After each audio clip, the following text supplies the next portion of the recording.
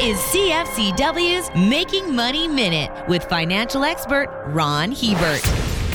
Russia is cutting the flow of gas from one of their major pipelines to Europe by 80%. Unless Putin has a change of heart, there is virtual certainty that Germany is facing not just only a freezing winter, but a bitter recession as well. And where Germany goes, the rest of Europe soon follows. In spite of sanctions and tough-sounding rhetoric from the West, Russia is the player holding the cards here. We may be hurting them, but they can hurt us even more. Investors need to understand that if the West continues to push its demands and Russia retaliates with more oil and gas restrictions, not only a recession, but a long one is a given. For more information, listen to our Making Money show hosted by Ron Hebert and Gord Whitehead at letsmakemoney.ca or cfcw.com.